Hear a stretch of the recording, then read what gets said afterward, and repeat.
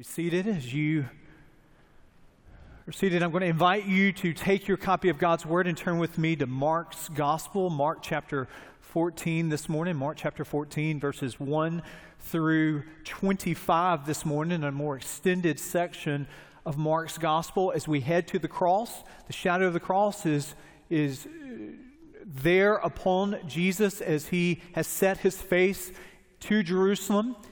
And we come now, as we're walking through Mark's Gospel, to a meal of historical and eternal significance. If you were to list just meals that stand out to you within the course of human history, not your own personal meals, if you were given a litany of those meals, it very well may be that the date of 1612, Plymouth Colony, what is reported to be the first Thanksgiving meal, stands out to you. Maybe for those of you that have Hamilton upon your mind, 1790, and there you have Thomas Jefferson brokering a deal over this meal between Alexander Hamilton and James Madison. We know no one else was in the room where it happened, but at the end of the day, when they got out of the room, they have this deal that has been brokered here. Madison gets the location of the Capitol in exchange for him supporting Hamilton's financial plan. More recent history, we know, historians tell us that as the passengers were fated for that fateful collision upon the Titanic, the first-class passengers dined very decadently. Their 10-course meal, 4 hours, accompanied by a string orchestra. All of these and many more you could come up with these just memorable meals, but all of them pale in comparison historically, but even greater of significance eternally, they pale in comparison to the meal that we read of in our passage of Scripture this morning. Read with me starting in verse 1 of Mark's Gospel, the 14th chapter. As Mark tells us of two home encounters that frame for us what Da Vinci has garnered in his artistic rendition, the Last Supper. Let's think of a meal that is perfect for we imperfect people. It was now 2 days before the Passover and the Feast of Unleavened Bread, and the chief priests and the scribes were seeking how to arrest him being Jesus, by stealth and kill him. For they said, not during the feast, lest there be an uproar from the people. And while he was at Bethany in the house of Simon the leper, as he was reclining at a table, a woman came with an alabaster flask of ointment of pure nard, very costly. She broke the flask and poured it over his head. There were some who said to themselves indignantly, why was the ointment wasted like that? For this ointment could have been sold for more than 300 denarii and given to the poor. And they scolded her. But Jesus said, leave her alone. Why do you trouble her? She has done a beautiful thing to me. For you always have the poor with you, and whenever you want, you can do good for them, but you will not always have me. She has done what she could. She's anointed my body beforehand for burial. And truly, I say to you, wherever the gospel is proclaimed in the whole world, what she has done will be told in memory of her. Then Judas Iscariot, who was one of the 12, went to the chief priests in order to betray him to them. And when they heard it, they were glad and promised to give him money. And he sought an opportunity to betray him. On the first day of unleavened bread, when they sacrificed the Passover lamb, his disciples said to him, where will you have us to go and prepare for you to eat the Passover? And he sent two of his disciples and said to them, go into the city, and a man carrying a jar of water will meet you. Follow him. And wherever he enters, say to the master of the house, the teacher says, where is my guest room, where I may eat the Passover with my disciples? And he will show you a large upper room furnished and ready. There prepare for us. And the disciples set out and went to the city and found it just as he told them, and they prepared the Passover. And it was evening. He came with the 12. And as they were reclining at the table and eating, Jesus said, truly, I say to you, one of you will betray me, one who is eating with me. They begin to be sorrowful and say to him, one after another, is it I? Is it I? Is it I? He said to them, it's one of the 12, one who is dipping bread into the dish with me. If the Son of Man goes, it is written of him, but woe to that man by whom the Son of Man is betrayed. It would have been better for that man if he had not been born. Verse 22, as they were eating, he took bread, and after blessing it, broke it and gave it to them and said, take, this is my body. And he took a cup, and when he had given thanks, he gave it to them, and they all drank of it. And he said to them, this is my blood of the covenant, which is poured out for many. Truly I say to you, I will not drink again of the fruit of the vine until that day when I drink it new in the kingdom of God. Here we have a meal that is framed by these two home encounters that give us insight into the very importance and significance for your life and my life of Jesus' sacrifice. His very life poured out for you, poured out for me. Notice with me these contrasting portraits of two homes in the prelude to that Last Supper meal. Notice first a portrait of true adoration. We start not in the upper room, but we start in Bethany, Simon the leper's home. There's a woman who comes in. Mark does not name her. John's gospel helps flesh this out. This is Mary. There are a lot of Marys in the gospel. This is Mary, the sister of Martha, Mary, the sister of Lazarus, who comes in, breaks this jar, anoints Jesus with oil. She spares absolutely no expense in adoring Jesus in this moment.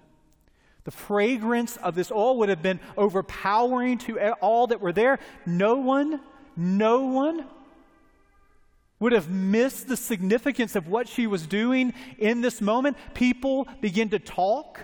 How dare she waste? How dare she waste 300 denarii? We could do so much for the poor.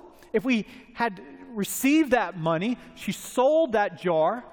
But Jesus says, no, you'll have the poor with me. That he's not discounting ministry for the poor, but he understands in Mark chapter 14 that he's headed to the cross, and this woman, out of a pure act of love with great sacrifice, gives to Jesus in this moment all that she has. Now, you need to understand, and it's easy to miss this, but you have working women in the first century world, but they did not.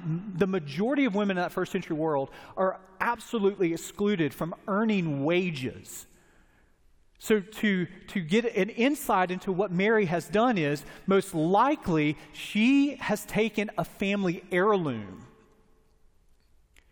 something of great worth, again, an average male's salary for a year, that's what it's worth. But think about the familial memento that she has, the connection emotionally that she has, and she doesn't just pour it over Jesus, she breaks the flask.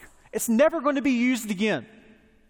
It finds its culmination in Jesus in this very moment.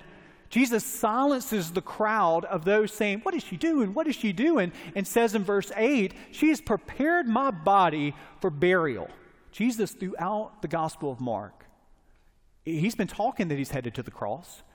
He's been alluding to this, foreshadowing this, and it is Mary who has 20/20 spiritual vision. The disciples, they're blind to the very fact, even to the very end, they're blind to the fact of where Jesus' destination is. But not Mary.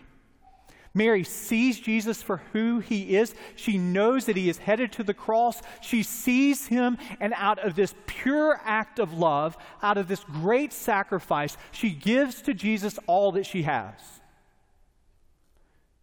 And Jesus says, she's going to be talked about forever. She's going to become famous because she has given her all. I think moms in this room, this doesn't happen often, but think of your young child, maybe 5-year-old daughter, 5-year-old son who has gone out into the backyard and comes back in, and he has a bouquet of dandelions that he's picked out of the backyard, or she's picked out of the backyard, and she runs in and she's so proud. She's got this smile upon her face. He's got this smile upon his face and says, Mom, I picked these just for you. And you say, what have you done that you need to tell me? You maybe are a little hesitant, but what he says in that moment, or what she says in that moment, I did this just for you because I love you this much. It's all that he has to be able to give to you. It's all that she has, goes out into the backyard and is given to you the best because of who you are as his mom, who you are as her mom. This is what Mary is doing. All of her best she brings to Jesus in this moment. She knows he's headed to the cross, anoints his body, but ultimately it is a pure act of love. It's impractical in every way. That's the beauty of Christian worship. You don't commodify it. It's the beauty of our praise to him. Non-Christians look upon what we do as we sing and as we praise him and as we give, and there's a sense of impracticality to it. It's the beauty of what we're offering to him out of this overflow of adoration that he, as that flask has been broken, so his body will be broken. As the oil fills the room with the fragrance, so with the fragrance of death, we pour it out as Jesus' blood flows from the cross. So this moment, this pure act of love of Mary is ultimately foreshadowing the pure act of love for you as Jesus dies upon the cross. And so what does Jesus demand in light of what he has given to us? He demands our all. I love that old hymn hundreds of years ago, Isaac Watts. Surveying the beauty of the cross. And says in that moment that his love is so amazing. Jesus' love is so amazing. It's so divine. It demands my soul, my life, my all. So Mary gives Jesus her all. It is a portrait of true adoration. Notice the contrasting portrait. If you're filming this, there's a real quick cut that moves from Simon the leper's home, and the music in the background is this ominous music. We know we're going into the villain's home. The scene changes as a portrait of contrast because now we see Judas going from Matthew's gospel. Matthew helps us flesh this out where he is going. He's going to an extravagant palace. The high priest is Caiaphas. He is betraying Jesus for 30 silver coins. Judas is one of the 12. One of Jesus' own. The betrayal of Jesus is not an outside job. It's an insider job. The betrayal of Jesus is done by one of Jesus' closest associates, one of the 12 disciples. Judas has walked with Jesus. Judas has heard the teaching of Jesus. Judas has seen Jesus' miracles. Judas has all the proximity to Jesus without intimacy with Jesus. Judas has been with Jesus, heard Jesus, but it's not enough to have proximity.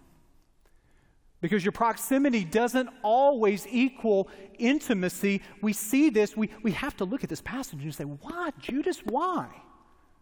What motivated you to go from one of the 12 and to become this figure of betrayal? No name. This is a name that's retired. No one names their children Judas. He is the portrait of betrayal in every way. Dante, in the lowest realm of hell itself, in the Divine Comedy, has Satan chewing upon Judas eternally. The greatest betrayal right here in this moment. Why, we ask, why? Now, Mark, in his gospel, he's silent much on the motivation. We have to flesh that out from other gospel accounts. Luke chapter 22 tells us that Satan enters Judas in this moment. John's gospel, the 13th chapter, talks in these frameworks that Satan prompted Judas to betray Jesus. Mark is silent in this moment, but again, we can flesh this out. We know from the gospel account that Judas, as one of the 12, had the unique responsibility to be what? What was he? He was a treasurer. The 30 pieces of silver, that's a part of it. There's greed that Judas has. It is Judas in Luke's gospel, when there's a similar act of adoration, that Judas says, "Why are you doing this? Why are you doing this?" So yes, greed's a part of it. We don't need to leave Mark's gospel and just simply say Judas does this because Satan made him do it. No, there's human culpability to Judas's act. Judas is not a mere puppet on the strings of Satan's will. But no, Satan utilizes Judas's motivations, his evil thoughts, and he sees an opportunity to silence the mission of the incarnate Son of God. So yes, there is an eternal cosmic work at play that Satan is a part of, but understand that Judas has free will in this moment.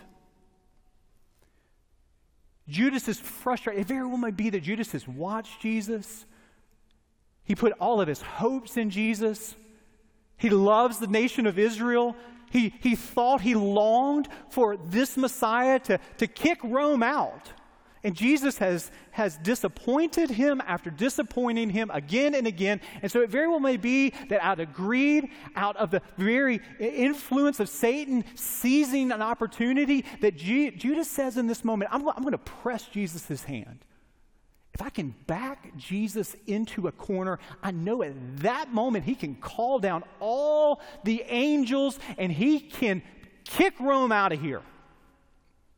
But he doesn't realize that the type of kingdom that Jesus is inaugurating in his ministry and in his death is not a political kingdom. It is a spiritual kingdom that is going to do battle not with Rome first, but with Satan first. So Judas's motivations, well, Mark is silent, but I tell you what Mark does. He gives us one of the most chilling passages in all of the Gospels. You see it there in verse 11. Look with me. Mark chapter 14, verse 11. It stops us in our tracks. And when they heard it, these are the chief priests, they were glad and promised to give him, Judas, money. And he, Judas, do you hear it? He sought an opportunity to betray him.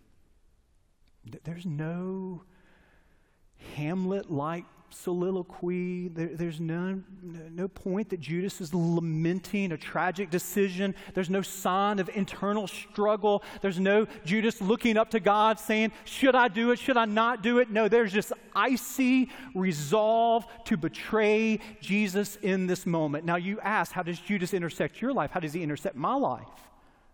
Well, just like Mary, once and for all, we don't anoint Jesus with oil in preparation for his burial, but we offer to Jesus our adoration, our love, our all. So Judas, there's a once and for all betrayal of Jesus that Judas does in this moment, never to be repeated again. But there's a principle that lurks in any follower of Jesus' heart. And that is that your proximity to Jesus, it just doesn't guarantee intimacy with him. Your proximity to the Word of God doesn't guarantee intimacy to the Word of God, Jesus himself.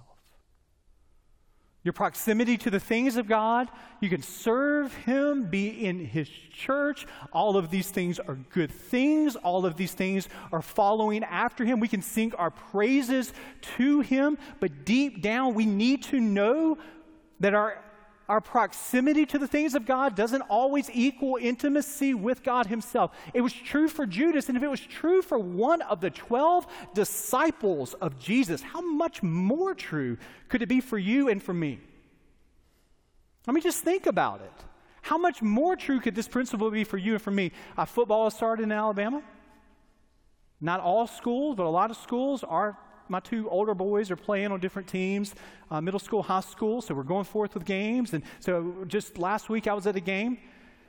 We're standing up, we're clapping. The team that my middle school son's playing for was doing really, really well in that game. I looked around and I noticed that it looked like a sister. I don't know, maybe it's a cousin, maybe it's a friend. But in the middle of all of the game, in the middle of the touchdowns and the fumbles, in the middle of the 15-yard scrambles, first downs, that never once did this young girl look up from the book that she has. She's just unmoved by the cheerleaders, unmoved by the band, unmoved by the action on the field. Huge turnover in the fourth quarter. Interception sealed the win for our team. Everybody's standing up. Everybody's cheering. Everybody's excited. I look, and what does she do? And she's reading her book. Never looks up. Why? Because you can be in the stands and not be a fan.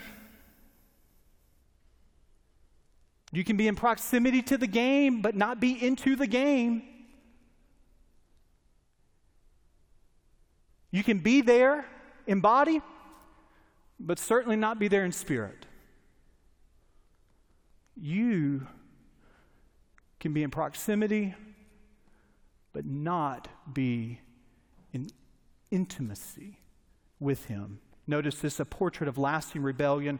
Notice this, a portrait of true adoration. Finally, this is the culmination of the chapter. It moves us, all of this, into the upper room. So we've gone from Simon the leper in Bethany. We've gone now to the extravagant palace of the high priest. Now it comes back together. We're in the upper room celebrating the Passover meal. That is not insignificant. The Passover meal is Easter for the Israelites. It is the holiest festival of the year for them. It's the exclamation point in their story of God looking upon the Israelites. They're in bondage in Egypt, centuries after centuries. God, what does He do? He calls them out of Egypt. He sends curses down upon a hardened Pharaoh. The final curse is the death of the firstborn. But there is a Passover event that happens. How do the Israelites survive this? Why does not every Israelite firstborn die? Because God says, I am going to pass over. I'm going to send the angel of death.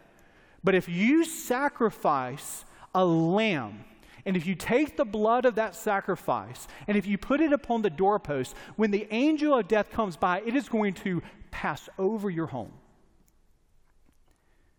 So every year, they reenact the Passover. Every year, they have that meal with unleavened bread. There's a sacrifice of the Passover lamb. There are bitter herbs that they eat. Every year, they look back, but every year, when they're looking back, they realize this is what God has done for us. So Jesus says, we're going to celebrate the Passover. Mark tells us that they go into the upper room. Notice that we have the blessing of bread. We have the blessing of the cup filled with wine. Notice while they were eating, Jesus identifies in verse 26 the significance of the bread. He blesses it. He breaks it. He says thanks, and He says take and eat. Verse 27, He takes the common cup filled with wine. He gives thanks. He says, drink from it, all of you. This is my covenant poured out for forgiveness. Now, all of this meal is about the Passover. All of this meal is intended to showcase the very heart of the Passover meal. But notice when Mark gives us detail, what detail does he leave out? What's missing in this Passover meal?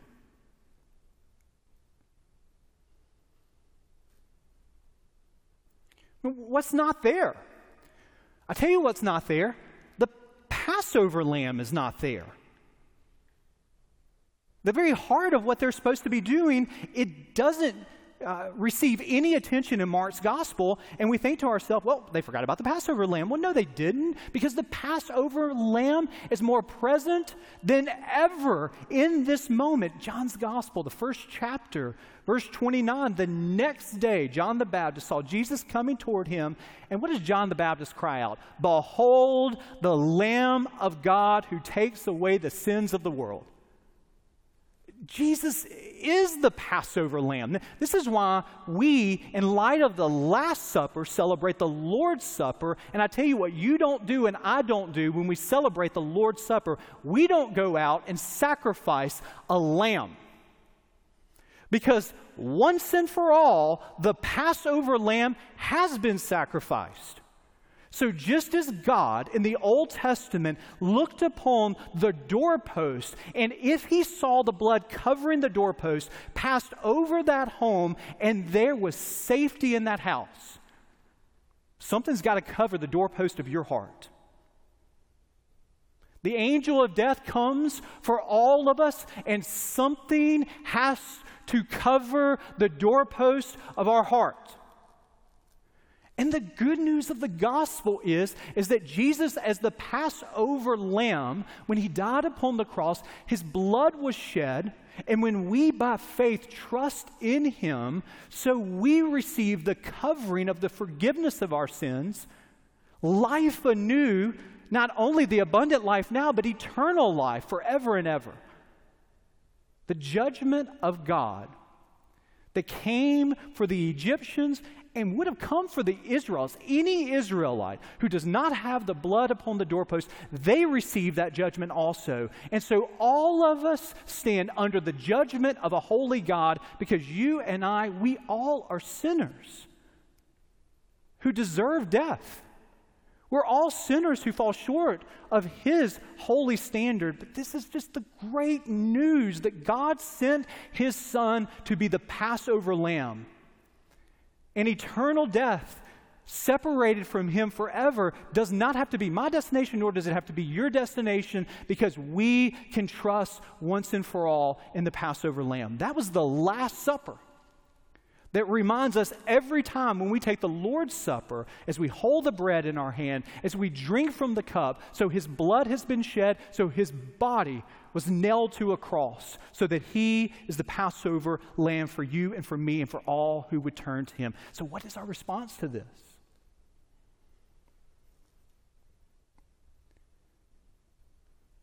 So we're there in the upper room. How will we respond to him in the inauguration of the new covenant, the covenant through his blood? What will be our response? Well, it can be one of two responses. It can be the response of Mary, which is absolute adoration for what he has done for you and for me. We adore him by worshiping him. We adore him by offering our all to him as living sacrifices for him. Or we can be in the house of the high priest. Or we can be in the way of Judas, where we can have proximity. Have you ever seen, I should have had it here, but it just comes to my mind right now. When you see Da Vinci's Last Supper, it's interesting because Judas, so here's Jesus in the center. If you're going to my left and to your right, you get to Judas and he's just peering in. There's a shadow upon Judas.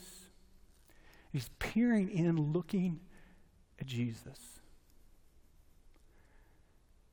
And there's some of us that's where we stand. We're in proximity to him, but there is not real intimacy to him.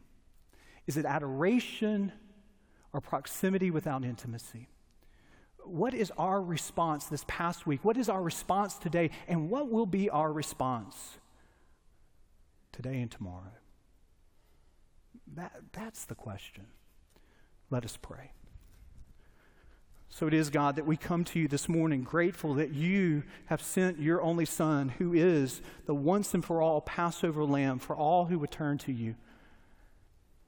Lord, we thank you that through Jesus, your Son, his perfect life, so we can receive forgiveness of sins as he shed his blood upon the cross. As death has been defeated through his resurrection.